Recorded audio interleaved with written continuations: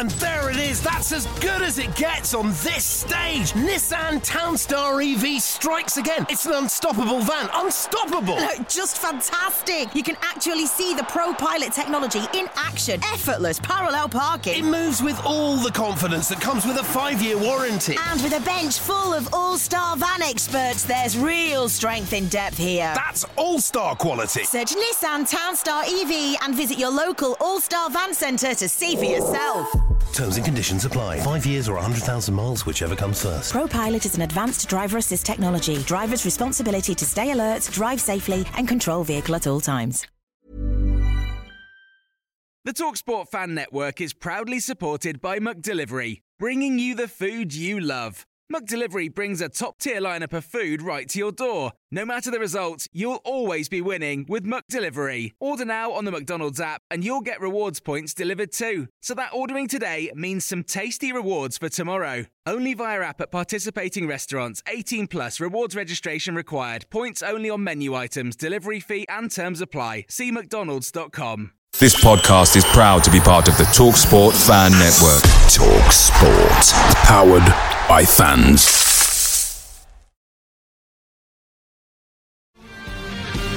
It's a Wales through a goal, slots it beyond Fodringer, and the Millers are in front in the South Yorkshire derby. And for the first time in 42 years, Rotherham United win at Bramall Lane. On the edge of the box for Goffin, he can hit them, and he does. The Goffin has scored an absolute screamer for Rotherham United. Rotherham United have secured their championship status for next season.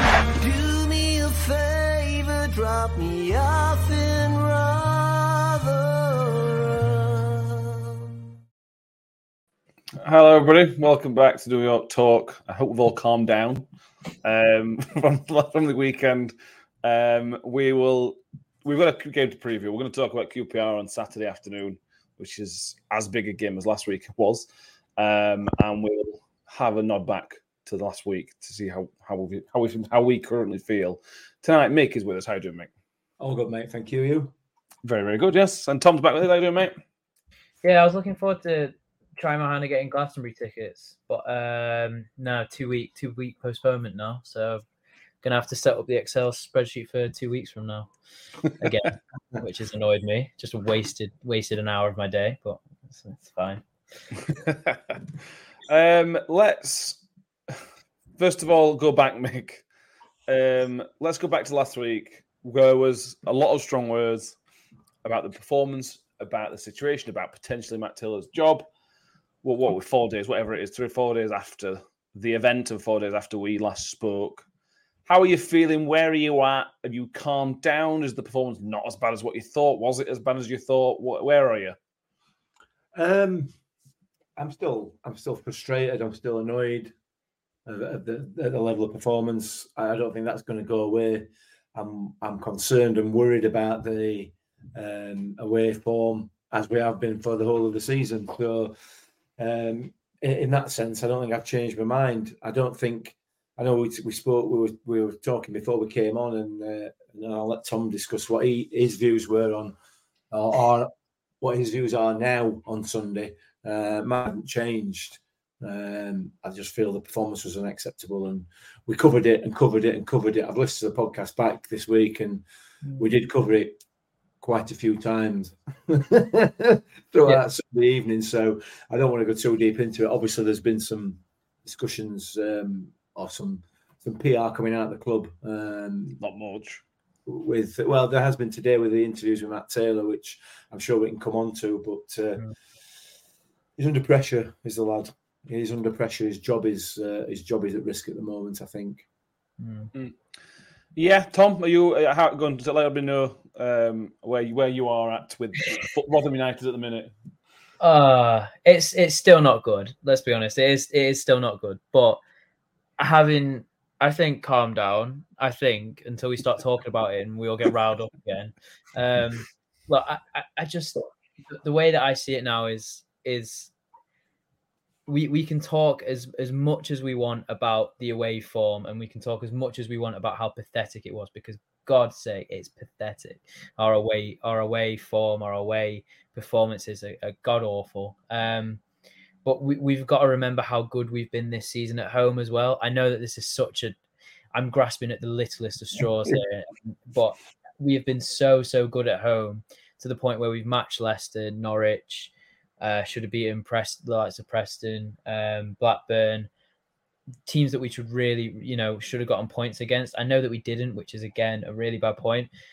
But these results and performances all came through Taylor. And I know that people are going to say, well, it don't matter, it's the team and whatnot. And you're right. And they'd be absolutely right. It is the team. But in the same breath, you've got to take into consideration that how crap we were on Saturday is as much down to the team and the players as it is Taylor. You can keep going forwards and backwards with blame and how poor everyone was on the day and this, that, and the other. But end of the day, I think the reason why a lot of the fans are calling for Taylor's head, and I think justifiably so as well, is due to his comments, which are not good. I think we can all see that they are not good comments. They are not comments of a club that are together. They are not comments of a club that doesn't have a little bit of toxicity running through it. So in that regard, I completely understand, and I'm kind of with people in that regard. But at the same time, you've got to take the good with the bad, and it's been really bad, but it's also been good at a lot of points. So yeah, I still stand by my point. I think Saturday is all or nothing for Taylor in particular. But we have just got to remember how good it has been and how good it can be. Yes, away form is awful, but that home form is the form of a team who is together, who is under their manager.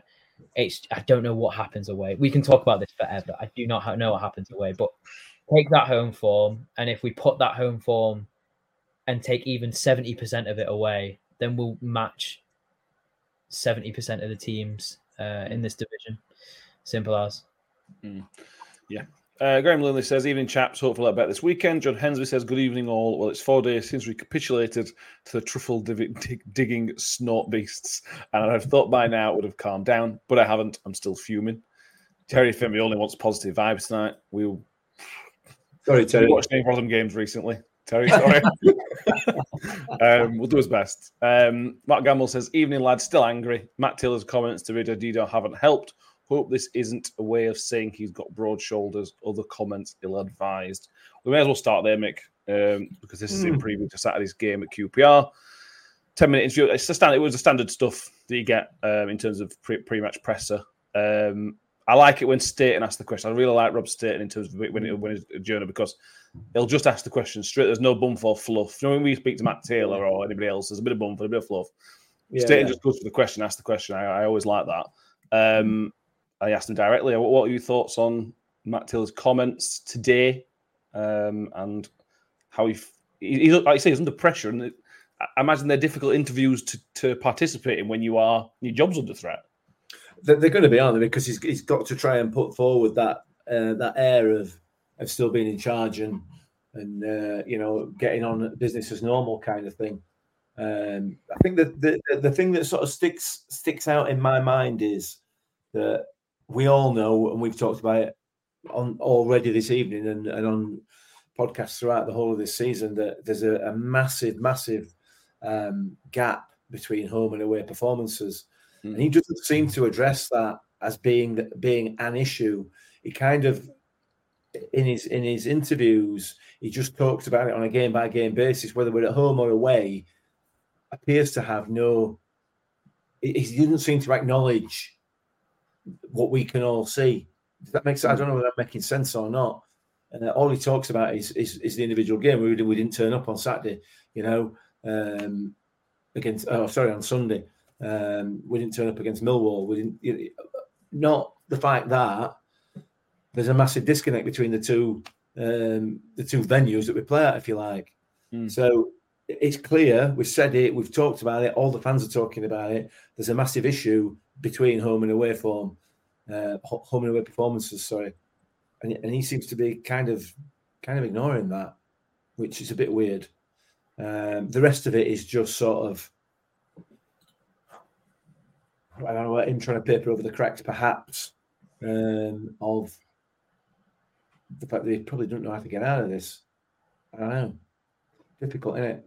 I don't put too much stone in what he tells the press or what he tells us, to be honest with you, to what happens behind the closed doors of the training ground that's important. And we don't really get an insight into that, do we? We don't, and I think that's right. I think that's right, Tom, that we don't, because it's, what you do in your job is private to your job, and I think that's the same applies to football. But we can all tell if it's working. That's the thing with football. We can tell if there's an issue with him and he hasn't sorted it out. We all can all see that.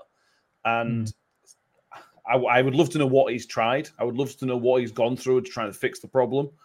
But it's simplistic to say, but it is going to cost him his job potentially if he doesn't sort it out sharpish. Because we could beat QPR, we might pick up against Ipswich, but Saturday right now, I am certain we're going to lose to Watford next week, and that's just how we're all going into these away games. Even if you mentioned to me, it's only Sheffield. It was only Sheffield last week. We only went 9 miles down the road. It was basically a home game. So what is the difference? You're only saying because there's lots of opposition fans in the stadium. Is that why we're losing? It's just crazy.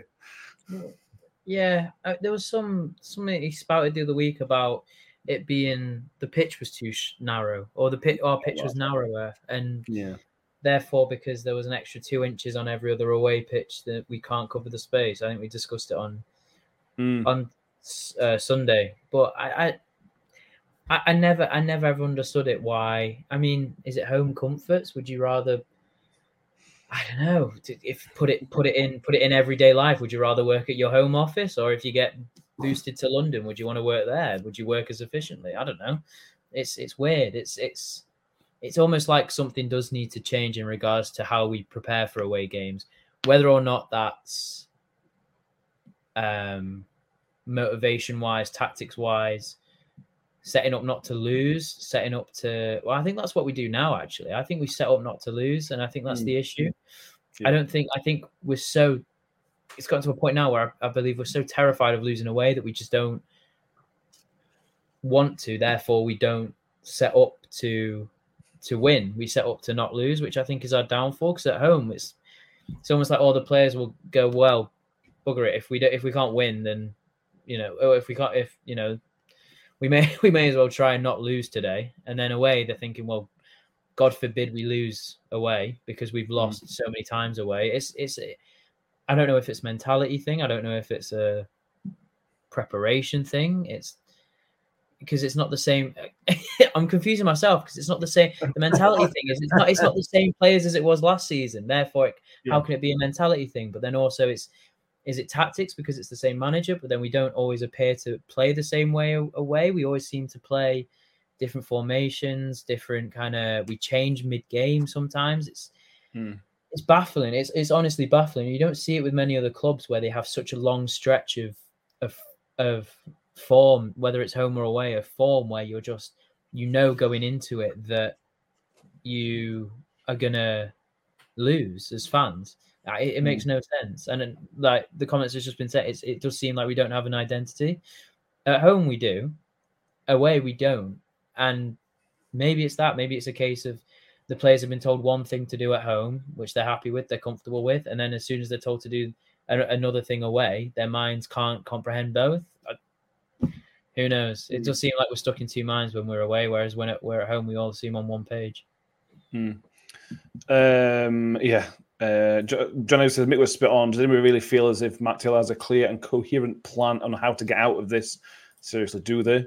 Terry Femi says Taylor should go into the stand and watch what's happening from a bird's eye view. He did that to a band against Cardiff. That was a little while ago. Things haven't sadly improved. Reg, like Tom alluded to, Tom says, Reg says, so my problem with Matt Taylor, we don't have an identity. We don't press teams. We don't play the counter-attack. We don't get the ball out wide in the box. We don't play possession football. And I was just on the Just Your Football show earlier making that's exactly what I was sort of saying, that I couldn't, if under Paul Warne, under Steve Evans, under Neil Warnock, under Ronnie Moore, I could tell you what our identity is. That's the Rotherham United way. What those guys did, it was the high press, get the ball out wide, you hit the big man if needs to be up front. You'll have a bit of energy about you, a bit of passion about you. I don't know what it is at the minute. Even the good games when Coventry was really good, I still don't really know why it was good. I still couldn't say what the plan was, and we were just better than Coventry as it turned out. I wonder if that's the issue, because if you don't have a necessarily identity, you're obviously going to struggle away from home, because you need to be on it away from home in the Championship, don't you? Maybe that's an issue. You do, and I think I just listened to you there and reading that comment from Reg, and it's like we're almost, even us as supporters don't know what we're going to do or where to go, or it seems that feeling that we've got, that we've all got and we've all discussed on many occasions, seems to be the feeling that we're running through the players on Sunday. They were almost playing as if they were of the same mentality as us as supporters. So which smacks of a lack of leadership.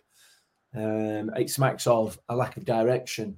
It's clear to me that the manager wants to play differently away from home than he does at home. I don't think anybody can dispute that.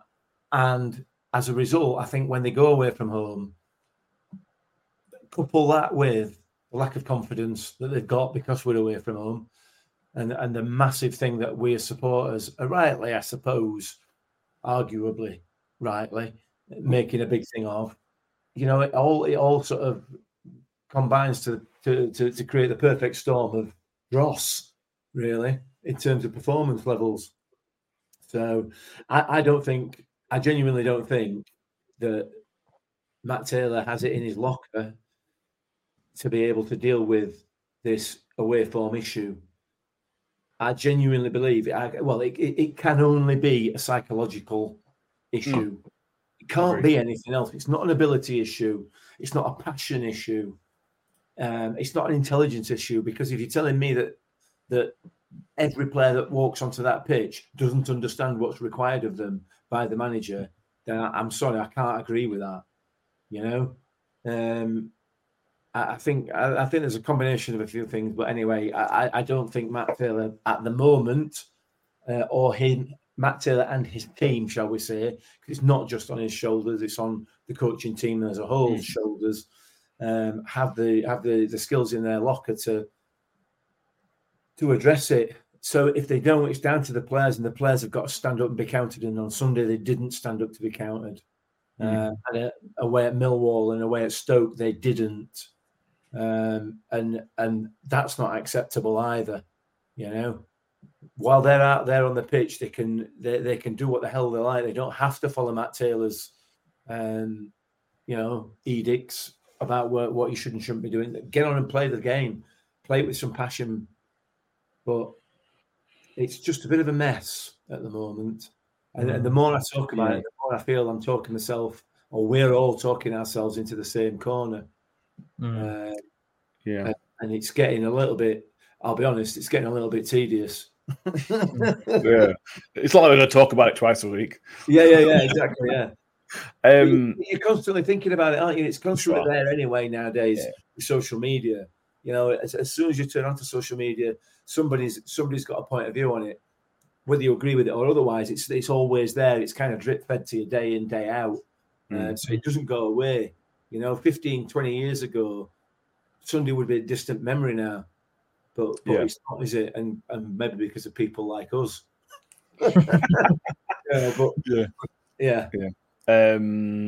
Mark Gamble says, I need to listen back, but I'm pretty sure he said teams like Rotherham.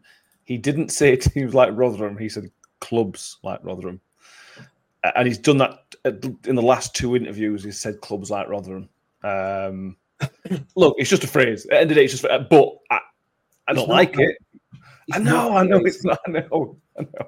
And to be fair, if as a manager, you get Neil Warnock in. Neil Warnock is not a coach. Warnock is a manager, and he will embrace that, and he will run with it, and he will bring the players along with it, and that's perhaps something that where Matt Taylor lacks experience in that regard.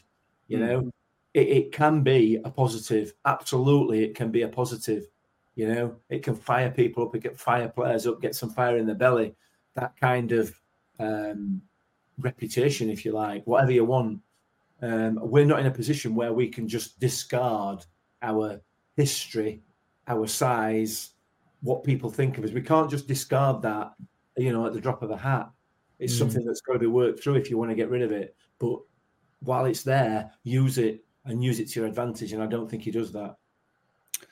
Let me play devil's advocate, Tom, because again, I just mentioned I was on a show earlier, and they were sort of saying that it's funny how football changes. That shouldn't Matt Taylor have credit in the bank because he kept us up last season? He did what again we've not done for multiple years. Should Matt Taylor basically be given more time and more leeway because of the success he brought us last season? Why should he be getting the stick that he's getting now because of a poor start? Wow. I didn't really have an answer, to be honest with you. I didn't tell you we were going to ask you that. Great question. No, it's a great yes and no. I feel like with it's tough, isn't it? Because I can see what he's trying to do, and he is trying to develop the club. He's not trying to develop the team. He's trying to develop the club. He's trying to bring in players that he wants to develop that are going to be sold on for more money, therefore can be invested back in. But I just don't think. I think the team. I don't know. I agree with the philosophy behind it. I agree with trying to control games more. I agree with when we're on it, we are on it. I mean, everyone looks. You can just watch back that Norwich game. That is the bar. That is the benchmark that this team should have because of the players that we have, and when everyone's fit and firing, that is the capabilities that we have. But it's so tough because when it's not going like that, it's going awful. There's no in between. It's either high as anything or it's as low as anything. And as fans, can you consistently have that? Would you rather just be consistently okay? I mean, I'm not going to dig them out here, but like a Bristol City, you know what you're getting with them. It's kind of you get a consistent performance and they either win or they don't. And more often than not, they are, there slap bang in the middle, but trying to push up.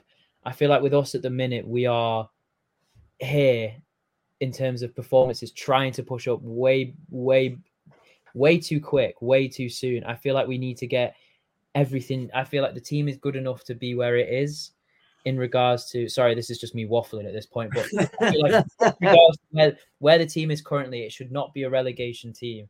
Think about the players in that squad. When they are all fit, when they are all playing to their capabilities, that is not a relegation threat inside, no matter what. Slap Southampton on it, slap the name, I don't know, Bristol City, Millwall on it. It is not a relegation threat inside. Whereas if you take that statement of clubs like Rotherham and put it into their heads and their mentalities, especially away from home, it's like you said, Mick, it's like a psychological thing that we shouldn't be winning this game. Let's try not to lose it. And that can't happen. And whether that comes from the manager, whether it comes from the reputation of the club, whether it comes from the players themselves, who knows? But it's not something that is good. It's not something that is productive. I understand the philosophy in trying to bring this club up, but right now we need to get rid of the let's not lose this game. We need to think we deserve to be here, therefore we are going to play how we play, however that may be. Again, we don't have an identity. We need to focus on the fundamentals, and then we can focus on the trying to expand as a club. I think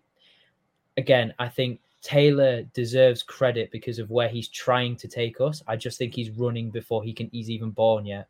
I think he's not got the championship experience to then say we need. Sorry, this is going to sound really muddled.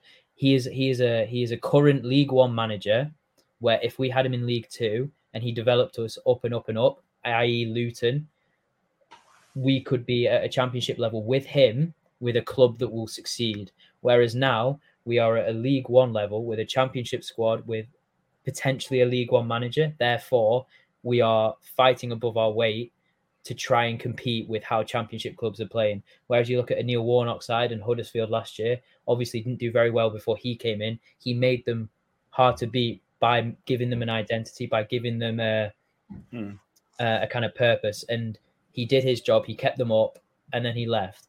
Whether or not that's what you want is a matter of opinion. I personally don't want that, but I also don't want a manager who maybe isn't quite there yet. If that means that we keep him and we go down and we keep him still in League One, who knows? But for now, if we can get in, again, it's the case of getting in a new manager. But yeah, that's how I'd answer that question. Very, very long-winded and very, very... Yeah. I think he's shown that he can rebuild the club. You look at what he did at Exeter, but the difference is, like, Exeter were in League Two, and I don't think they were ever in any doubt that they were going to go down. They were never that kind of team. They were always better than the sort of relegation. So you have almost a free hit in terms of a rebuild job. He's trying to build a club at the same time as trying to fight an incredibly tough fight. Yeah.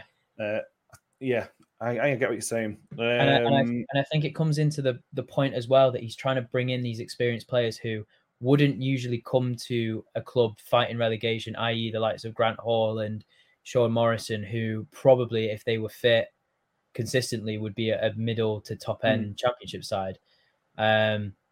Therefore, he's taken a risk that I think at the start of the season we all would have taken, whereas now it's looking like a pretty bad gamble. But again, you can say that we predicted this, that, and the other. Yeah, of course you could have, but at the same time, nobody said no at the time. Everyone was so excited when Hall signed, so excited when Morrison signed. Obviously, now when you look at it, you think, Jesus, why have we done this? But hindsight is a beautiful thing. We've got a few comments. Ian Barnes says, we all know that we'd be able to change the feel of the entire club. It leads not just the results on the pitch. Is Matt Taylor doing something similar at Rotherham United? Are there any positives we can credit him with? They kept us up. I think that's a pretty big positive. But go on. I agree. I agree with everything that's said there. I think that's exactly what he's trying to do. But the point that Tom just made there is running before he can walk. You know, the key, the absolute key to this season is to remain in this division, because the financial reward at the end of it, given the new television deals and everything else, will allow him then to kick on and achieve what he wants to achieve as a club. But the key to this season, and the key to this season was always going to be remaining in this division. It's a hugely, hugely competitive division at the best of times. This season, it's more competitive than it's ever been, you know, and the prize at the end of it is bigger than it's ever been. So we need to be walking before we can run, and that means staying in this division. So we do what needs to be done. We need to be putting aside, you know, the ambitions to bring this club up and build it up, and, you know, make it a team or a club that's respected, and not have the Mickey taken out of it like we have done for years and years. You know, that's what we're used to as supporters. I get all that ambition, and it's great, but you need to be in a position financially to maintain that and to achieve that. And the only way that we're going to do that is to remain in this division this season. So it is a question of not running before you can walk. Let's work on the job in hand, and the job in hand is improving performances and remaining in this division.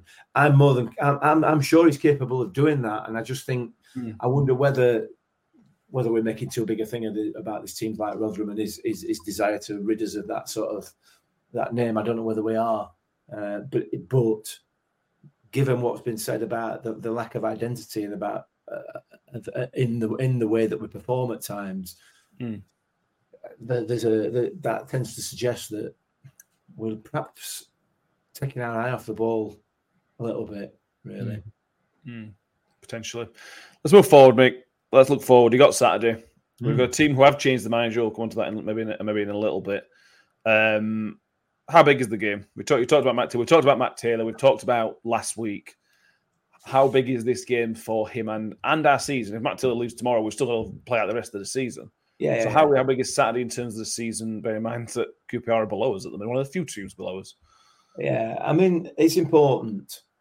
It's important, and it's an important game for two reasons. One, because of the dire performance that we've just put in away at the other team that's below us. So it's important for that reason. It's important because we're playing at a team that are below us, and we need to build a gap between them and start trying to catch the ones above us. in the context of the season, there is still. I hate to use this phrase because I know probably people will shoot me down. There is a hell of a long way to go, you know.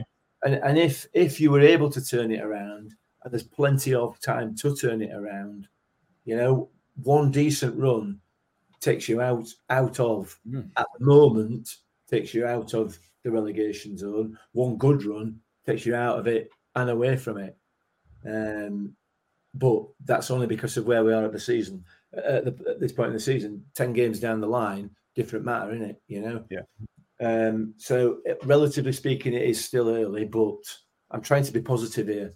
No, well, I am. You've got to. We're at a stage already where we never wanted to be, where we are looking at, well, where can we grab some positives out of what we've got? And the positive is that it's early doors, reasonably early doors in the season. But we don't even string 2 performances together, let alone results. So it's not looking a bit grim, but it's an important game. It's not a massive game, but it's an important game. And it's important that we turn up and we perform.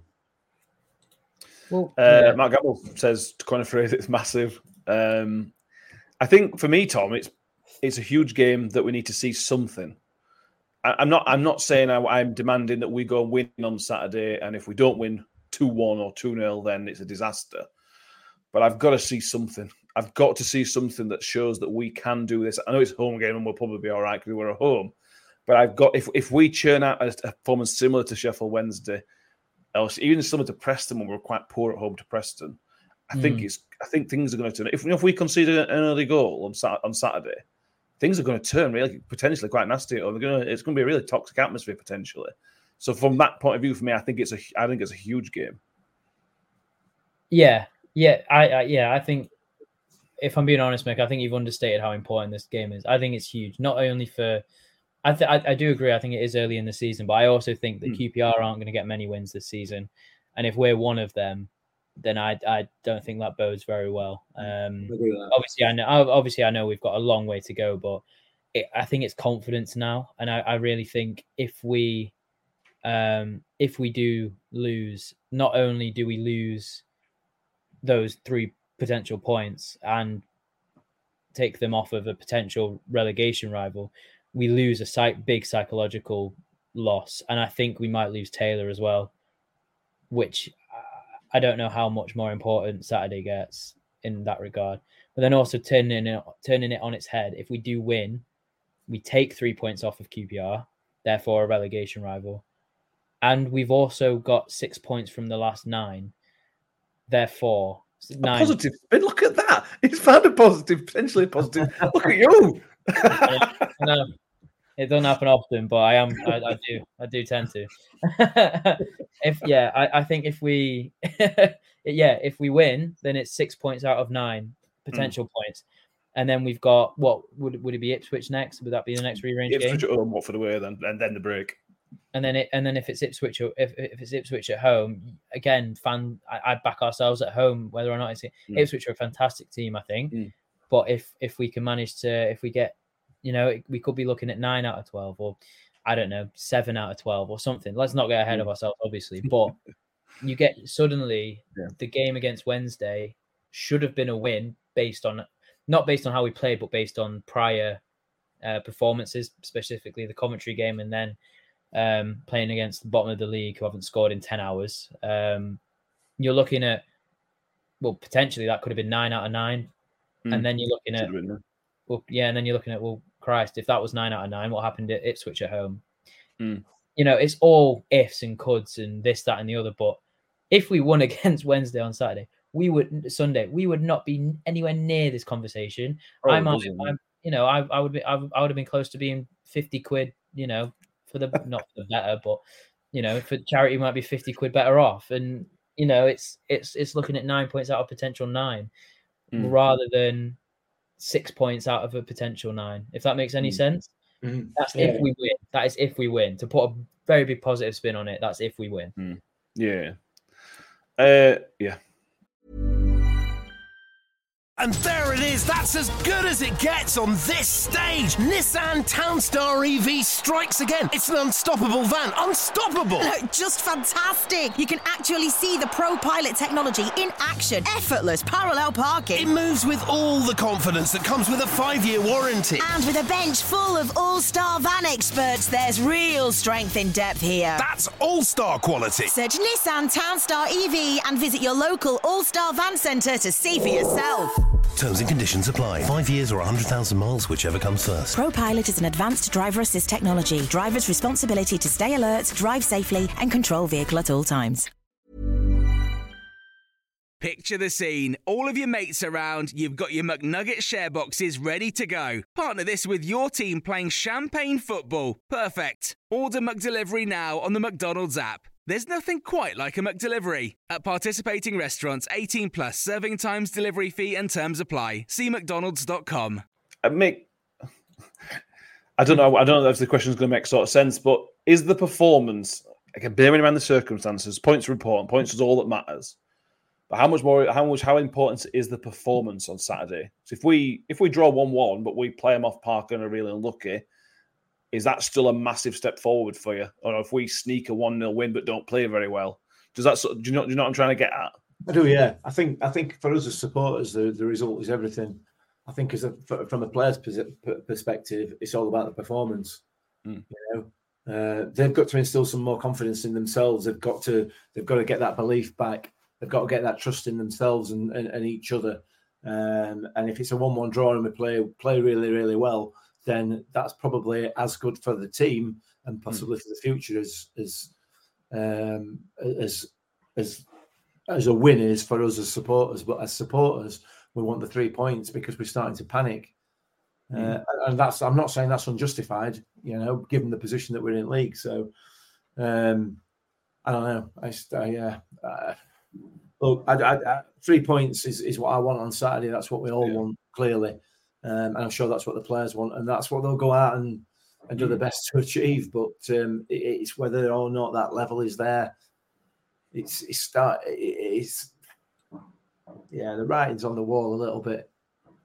It's got to be turned around one way or the other. Yeah. No, don't get me wrong. If we lose, I think it's very, very bad. But if we win and you put a bit of a better spin on it, then it's a lot better than it was 2 days before, i.e. today. But it's difficult, isn't it? Because we win 1-0 but unconvincingly. That just papering over the crack because we're at home. Yeah, because we know there's issues. We know there are issues, and if we don't see a performance to sort of show that they've gotten over a couple of issues, but then at the same time we're not going to get over the issues in a week, are we? So I don't know, Mike. I don't know. Yeah, I mean, it's the away form that's the issue. It's not the home form. So if we continue the way we have done all season at home, we shouldn't have too much of a problem. You know, it depends how the new manager bounce hits QPR. You know, it's a bit of it's not a great time to be playing, to be fair, but you know, you play what's there, don't you? Yeah. Let's move forward, even more forward than Tom. Sorry, let's look at the how we're going to set up on Saturday, because against on Sunday last week he played a 4-3-3, and for the second time in 3 games he had to make a change after half an hour because we were getting killed out wide. That didn't make it much better, but it marginally improved us defensively. What would you do? Would you go back to the 5 back because it's much safer, but then you lose maybe Fred or something like that, or do you just stick 4-3-3 because that's what we're trying to do? Oh my god, I don't know. I think I'd go 5. I think. I don't know players wise, but I think I'd go for a 5 back just because I just disagree with me if you want, but I just think our wingers are so anonymous currently. They're just not. I've been recently. They may as well have not been there. I think going forward, I think Ravan is fine. I think he's good going forward. Actually, I think he's solid defensively. I think he's actually a very good player. And I think Dexter going forward is very, very good, and defensively can be found missing. Therefore, having a bit of extra cover won't go amiss with him either. And I just think it offers more than the two wingers are currently. I think Appiah is an impact sub. I don't think he's a starter. I think as an impact sub, he's fantastic. I think as a starter for the last 2 games, he's been not there. I think Fred has been very, very missing recently. I think he was one of, if not our star player, come the first 4 or 5 games he played. And he went missing. And I think we play better with 2 up front. Whether that's Nombe, Kelly, Hugo, whoever. I think whoever the 2 up front is, I think are better. I think just they work better. We seem to be more dangerous. We seem to be a bit more threatening. And then the midfield is tough because they are either fantastic, all of them, or they are either all dire. Sorry. Yeah. I really like Christ Thierry. I think I think he has to start in that midfield. But the other 2, Rathbone and Cafu, I don't know. And we're going to have to see about these potential injuries and illnesses as well, because that is a problem as well. Yeah, there's 2 more people. Well, there's one player I think that's probably out. We don't know who he is. The second player has been ill all week, so whoever he is probably won't start. We'll probably need to go back through the pictures that the club have put out of the last week, see if we can work out who's not in any of the pictures. You should probably tell us. Nick, same question. 5-5-3-2, 5-4-1, 4-3-3. For me, I'd like to see 2 up front, like Tom said, which would entail us playing 5 across the back, and I can see Ayala coming in on Saturday with Morrison. I suspect Peltier might be one of the people either injured or ill. I'm not sure which. He seems to have been struggling to get 90 minutes out of him for the last few games. So I can see Ayala coming in for Peltier, possibly. For me, I'd be looking at Peltier, Ayala, Morrison, and Cohen Bramall as a back 3. It's not got much pace, that though, does it? I know Cohen. One of them has. Has he got enough for all 3 of them? Is the question. He could cover all 3 with Revan and Dexter out there on either side. And then I want to see Akeem Adofin back in there. Yeah. He has got that fight. He has got that passion, and he will absolutely, and then can cause problems at the top end of the pitch, and he can defend very well as well. So I want Axe back on that pitch if at all possible. So we suspect, or I suspect, that QPR will come and try and play football. That would be my guess, given the change of manager, and God, I hope that they do. I really, really hope that they do, because if a team comes to New York Stadium trying to play football but lacking in confidence, we are going to pick them off. You said that, yeah. For Wednesday, played a bit of football and we're down confidence. Yeah, but that was away from home. That was away from home. Fair enough. And had Sunday's game been played at New York Stadium, we would have won it. I'm absolutely convinced of that. Absolutely convinced. And I suspect QPR will be in a similar sort of boat when they turn up on Sunday, because we know, or you and I have a reasonable idea of what this new manager is going to try and achieve there. There is no way that he's going to be able to have achieved that in 4 days or 5 days or whatever it is he's been there. So hopefully he attempts to do it, and we should be all right. We should, assuming that the level of performance is consistent with the way it has been at home all season, most of the season. Paramount says midfield's been struggling. Harry says same as you make. Odofin Andy says Revan has to play. Yeah. I'm in 100% with that, Harry. Yeah. The question is, Tom, you're dropping because Rathbone has been undroppable for 2 years, 3 years, whatever he's been here, and Cafu at home has been undroppable. But I agree, Adofin's got to play. So how would you work that out? Is it time to give Ollie a break, to give Cafu a game off? What do you think? I don't know. I might play Clucas. How about Oh, that complicates it even more. No, no, you are right. It's tough. I think when Rathbone's on form, I think he's so influential to the game. But the thing with Odoffin, I can't see him playing in midfield. Okay. I think he's going to play right centre half. Okay. I don't think. I think you're right about Peltier. I think he's injured or ill, and I think you can't play Morrison and Ayala together. I think that lacks severe pace, and I think that's just a recipe for disaster. And they've got pace and all. They've got a couple players with pace. Yeah, I just think they'll pick us off immediately. It doesn't have to. It, like you say, an early goal. It will take them one ball over the top. And I mean, Jesus Christ, we saw Morrison on Sunday. He's not got the legs to cover 20 meters, let alone.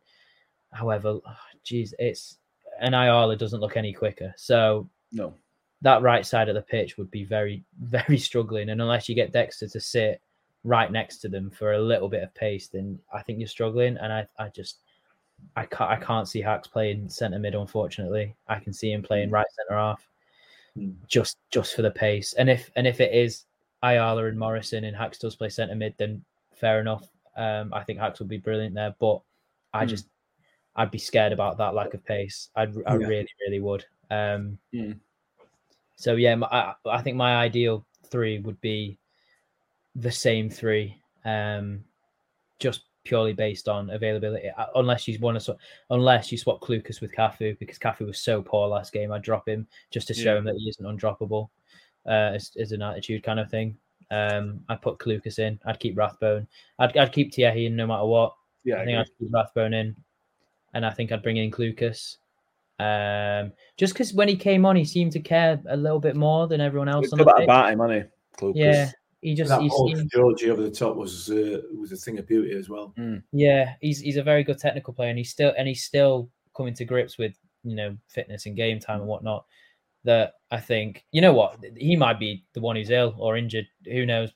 This could all go out the window in 2 days. But I think that midfield for me is Rathbone, Christ, and Clucas. Yeah, fair enough. We'll move on to QPR briefly. Emma Wood says we think make sure we wear the Hammarby shirts to confuse the new QPR manager. So yeah, they've had a change of manager. They've gone from the football terrorist, as he's been coined, Gareth Ainsworth, to a Barcelona-born Marti Cifuentes, I think is how you say it, who is we went to the game on Sunday with somebody who is a Hammarby fan. And he was telling us that he was quite happy because at the end of the season, he thought he would leave because he doesn't really want him at Hammarby anymore.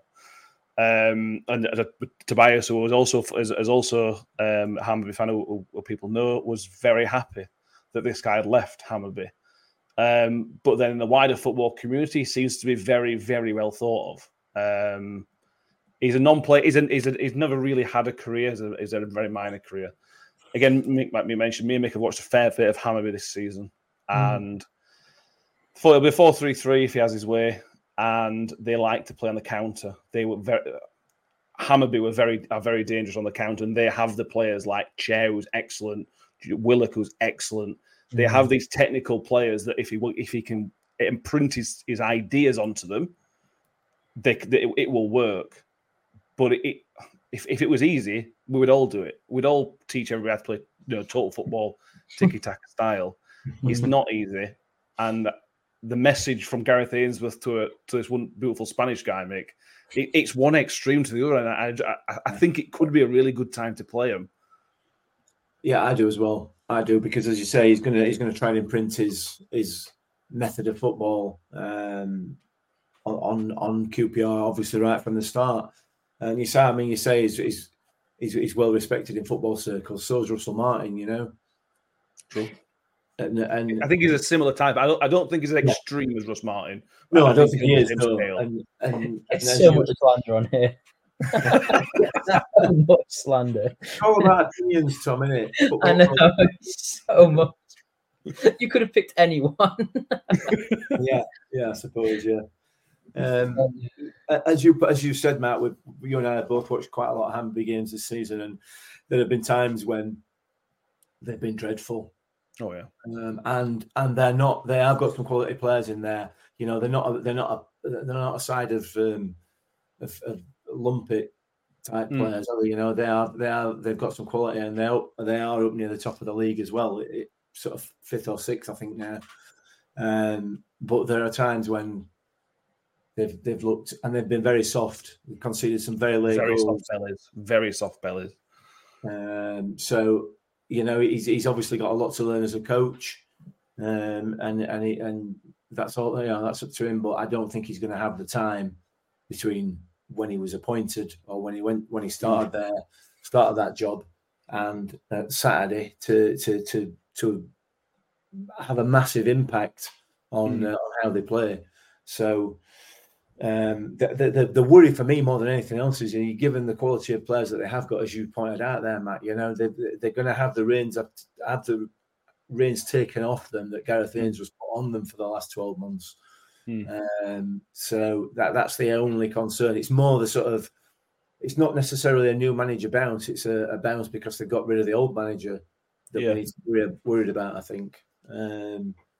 So yeah, we'll see.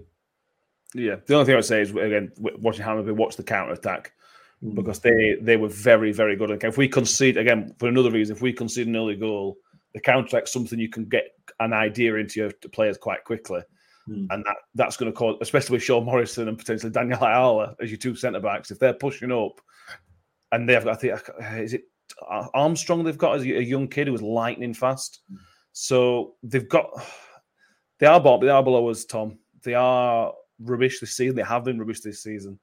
But these are quality players. We mentioned Willock, Chair, Armstrong. Going forward, these have got something that could hurt any team in this league. Yeah, they do. And I think they've proven that with a couple games this season where kind of their footballing brains took over and they actually played football. I think they were good, and I think they deservedly beat a couple of teams. Because Elias Chair starts from Morocco. I mean, he's not a slouch. Chris Willock is obviously a very good player. And this Armstrong guy seems good. And I think it could go one of two ways in regards to the technical football. I think he could come in and say, look, we're not scrap whatever Ainsworth told you, all of that nonsense. We're going to play this. And all the players could turn around and go, thank Christ, this is what we've been wanting to do for the past 2 years. But that fool's been in charge. It could go one of two ways. It could go, it takes them a while to implement it, or they already want to play it and they already know how to play it. They've just been waiting for the man to tell them to. So it could go two ways. Hopefully it goes the way of, Jesus, what are we doing? We've not done this for 18 months, but you know, but yeah, you are right. No matter what style of football they play, they have attacking, dangerous players. I mean, when we played them at their place last season, I think they deservedly won, comfortably won. 1-1, wasn't it? We drew. We somehow drew. Victor had a stormer, I think. There you go. Something I remember something about that game being that we didn't deserve it. And in regard, and then and Ainsworth took over for their second game, and I think that speaks volumes because he was taking them down. I think them getting rid of him was probably perfect. I think it was a good decision for them, which I'm upset about because Ainsworth was taking them down. And they've got quality to stay up, unfortunately for us. So yeah, it should be interesting. Just for anybody who thinks that Matt Taylor should be sacked, by the way, Gareth Ainsworth is available. He'll be in our price range as well. It will be. Sadly, it would be in our price range. If he gets appointed, the IFC will be quickly deleting quite a lot of tweets over the last few years. Let's see what happens with that one. Let's go back to us mixed. I think we're all in agreement. Two strikers. I think we all want 5-3-2 for two strikers. Who are your two strikers? And this is the £1 million question. Jordan Hugel's going to start. I don't think some people might drop him.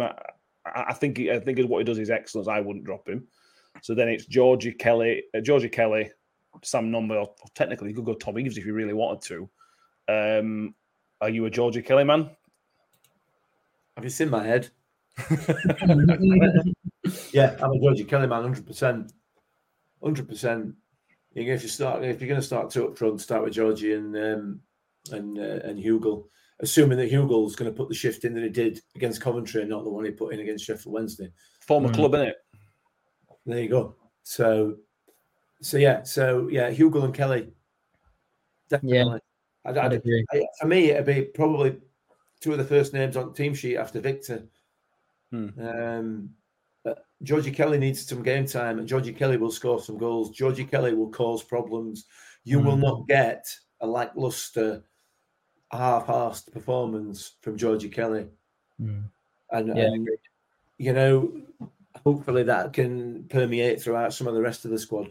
It doesn't need to necessarily at home because we haven't had that issue for the bulk of the time that we played at home. So, but I'd be giving Georgie a run out without a question.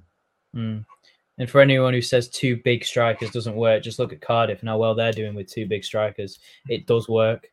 It doesn't matter who you are, what level of football you play. Centre halves do not like dealing with two big blokes who are going to give it to them all game. Put them both together and they will cause issues. I completely agree with you, Mick. And you don't even need him for that. Like, you can chuck Nombe in there after 70 minutes or whatever and hope that he does something. Well, because Paramount says that Kelly got 60, 90 minutes in him. He doesn't need to. Yeah. If he's got 45 minutes an hour in him, or whatever. I don't see why Kelly wouldn't have 90 minutes in him. I think it's match fitness wise, though, isn't it? Rather than because he does storm around the pitch. It's not like he knows how.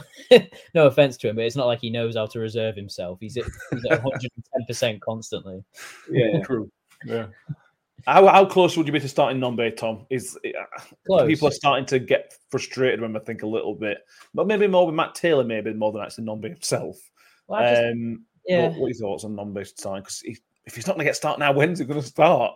Yeah, completely agreed. And it just makes you think, could that million have gone towards a back line? It's tough because you are right. If he doesn't start when it's going to crap, then when does he start? And again, same with Kelly. He needs game time. When does it get to the point where you drop Hugill and play Kelly and Nombe together? Is that what works best? Does he get in ahead of Eves? Probably. I don't know why I asked that question. It's tough. It's tough because for any footballer joining a new club to then get, how many minutes must he be on now? 60, 70 in total? Maybe less, maybe more. It's tough to get going, especially when it's all been sporadic. So I don't know. I'd give him a start and a full game, no matter how the game's going. I'd give him a full game just to say, do it. If you don't do it, tough. If you do it, this is what we paid all the money for. But at this point, I think I'm just bored of, same old. So I think we all are, aren't we? Stick him in and see what happens. I'd put, stick him and Appiah up top. Just absolutely balls over the top and just absolutely just run him ragged. That's a shot, actually. Put Appiah up front. Why not? Can't remember what did last week, sadly. Exactly. And when he comes on, he's direct and he's to the man. True. Could need that. Let's do some predictions. Then we've got a couple of bits to cover. Mick, prediction, me, please. 2-1, Rotherham. 2-1 Rotherham. You changed it 2-0. Maybe you should go back to 2-0. We've had a 2-0. We can win 2-0 more than once. Yeah, I appreciate that, but I'm changing until we win 2-1 now. Okay, fair enough. Tom? 2-0. 2-0. Very good. I've won 1-1. I can't see it being a classic. It's going to be tough to watch. Yeah, we were going to do Movember. I messaged Mick about Movember this month, and Mick just laughed at me. I can't believe you. So we're not going to do Movember, as it turns out. Me and Danny were up for it, but I felt like it needed to be a group effort, and Mick refused to do it. So what I've decided instead is, and this could last a year. I might regret this, but I'm decided I'm not going to shave until we win an away game.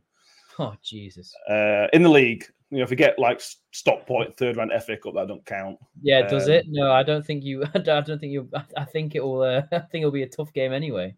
Well, that's true, actually.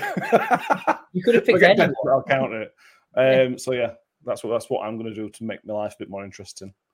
My wife will be buzzing about that, I'm sure. I just very quickly want to cover the Leeds ticket situation, Mick, just briefly, because I think it's worth talking about, and I think you've talked about it on Twitter, but the people that haven't followed Mick on Twitter. So this has come out. Leeds have what they call a reciprocal ticket arrangement, where if you agree to what they're saying, what they want per charge ticket prices, we'll charge the same to the away fans. But if you don't agree to what they're saying, they're going to charge you £47. We've decided to charge Leeds what we charge everybody, which is £27, which is it's not the lowest, obviously, but it's one of the lowest in the league. Leeds have said that we have not agreed to their reciprocal pricing structure, so we will, if things don't change in the next 2 weeks, we'll be charged £47 when we go to Leeds United. Now, Mick, you're older than me, more wiser than me. My understanding of reciprocal is that two people agree on a price, or agree. It's an agreement. It's not you charge what I say you're going to charge, or else. That's not reciprocal, is it? No, that's called bullying. Bullying. That's what it is. Bullying. Bullying. That's what that is. So, have Leeds actually said that? Is that an official statement from Leeds, or is that some 14-year-old Leeds supporter from what, the reciprocal deal? Road, eh? The reciprocal deal. No, the fact that they're going to charge £47. No, they've put out something on their website that the deal has not been agreed by us. So what they mean by a reciprocal agreement is that they dictate the price that we can charge their supporters, then they'll charge us the same. Yes. Now, if I'm Tony Stewart, then I'm going £47, mate. Knock yourself out. That's a reciprocal agreement. Yeah, it is. We're charging you £27. The reciprocal agreement to that is you charge us £27. Otherwise, that's not what it is. And that's not what it is. We know that's not what it is. What Leeds United are trying to do is to bully other teams, into other clubs, into reducing their ticket prices for their supporters. That's all they're trying to do. That's all they're interested in. Because they're going to charge £47 for everybody else in that stand, in that away, in their home section. They're not going to reduce it. So they're all going to get their money in the 30-odd thousand seater stadium. And Rotherham United, who've got an 11,000 seater stadium, you know, it's nonsense. It's just a so-called big club just trying to bully everybody else. Well, as far as I'm concerned, you can shove it where the sun don't shine, because a reciprocal agreement is not what this is. It's just bullying. And if they want to charge us £47, then for me, we should just boycott it and not buy any tickets to go there. Stuff them. It won't matter to them anyway. I accept that it won't matter to them because they'll fill it with Leeds fans. You know, they'll fill it with their football tourists who let them have it, as far as I'm concerned. We shouldn't be kowtowing to clubs. So if we said to them, right, well, we'll charge £26, then we'll reduce it by £1. I think I charge £26. Apparently, it's either £22 or £20 is what they're trying to get. I think. Shove it. Honestly, genuinely. I agree. If that's how it's going to be, we should be cancelling all Leeds United tickets and putting them back up to £45. Yeah, just to put context, Reading last season did have an actual reciprocal deal where they just charged what the opposition charged. I think that some clubs agreed a £20 deal, but they just charged what the opposition was, which is the meaning of it. What I found out is reciprocal is quite a difficult word to keep repeating. It's more of a negotiation, isn't it? It's not reciprocal. Well, exactly. It's not even that, Tom. It's not a negotiation, is it? No. Because they're saying we're going to charge you £47 unless you reduce your tickets by 20%. Yeah. 30%, whatever the percentage is. True. It's literally just bullying. Yeah. Genuinely. If you want to go to Ellen Road, then that's absolutely fine. But for me, if they're going to charge you £47, I'd tell them to strip it where the sun doesn't shine, because it's just outrageous. And like I said, it's not to try and dress it up with some corporate bull about it being a reciprocal agreement is just absolute crap. It's embarrassing, quite frankly. This won't be the last we hear of it. Tom, anything about on that particular thing? No, for about 20 seconds of Mick's rant, I was like, well, they want us to charge it higher? What? And we're not? I thought they were saying, look, you charge 47, we'll charge 47. I thought, what? We're not charging higher for it? No, yeah, I completely agree with you, Mick. I couldn't have said it better yourself. Cool. A couple of predictions. Harry says 1-0 to us. Palmer says 1-0. YouTube says 2-0. But a bit of positive results. Mike Miller says 0-0.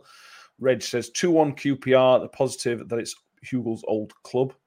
Race Miller says 3-1 to QPR. Phil says he's listening to the guys. It's Millers by 5. Interesting. Power says I won't be shaving for a year in terms of. Say again, mate. No, he says listening to you guys, it's Millers by 5. I think he's calling us very optimistic. Right. I'm not being optimistic. Mark Gummel says we look like a ZZ Top come next away win. Yeah. John Morrell, late to the party, and Mick is moaning about another Yorkshire club. At least it's not about referees, John. Well, John, I know where you've been, mate. So if you are late at partying, if you're just throwing us away for some other Birmingham City podcast, that's not my problem. Right. Anything else, boys? Anything else we need to cover before we wrap it up? Just pray for Saturday, I think. Pray for Saturday. Thank you all for being with us tonight. If you are around Saturday, feel free to stop around after the game outside the memorial wall. We'll be doing the instant reaction if everyone wants to hop on. That should be a right laugh, that. If we lose it, it'll be we'll have to do an extended episode potentially. We'll have to wait and see on that one. But yeah, subscribe on YouTube if you haven't done already. Like this video if you are listening on iTunes or Spotify. Give us a 5-star rating and subscribe to wherever you're listening as well. Like I said, the instant reaction will be out Saturday, assuming you finish it on Saturday night. And we'll be back on Sunday evening for the standard review game and preview of Ipswich Town on Tuesday. The scout report from the QPR fans of W12 podcast is up. So if you want a bit more information about QPR, they obviously can't tell us how they thought they were going to play. We talked the day after their appointment, so they didn't give us much details on the manager. But if you want to give a bit more details about financial trouble there potentially, and that's in there as well. I probably won't do another scout report for Ipswich because nothing's changed since 2 weeks ago. They're still good, we're still rubbish. It's all the same. We'll see about that one. Mick, thank you very much tonight. A couple of Mick rants in there for the purists. Nice, very nice of you. Thank you. Thanks. And Tom, thank you very much, mate. I hope for your sake at least 3 wins comes in, but it's not looking good, mate. Yeah, no, me either. I think I'm 50 quid out of pocket, to be honest. Thank you, everybody. We'll see you all next time, and up the Millers. Up the Millers. Up the Millers. It's a Wales through a goal, slots it beyond Fodringer, and the Millers are in front in the South Yorkshire derby. And for the first time in 42 years, Rotherham United win at Bramall Lane. On the edge of the box for Doffin, he can hit them, and he does. Doffin has scored an absolute screamer for Rotherham United. Rotherham United have secured their championship status for next season. Do me a favour, drop me off in Rotherham.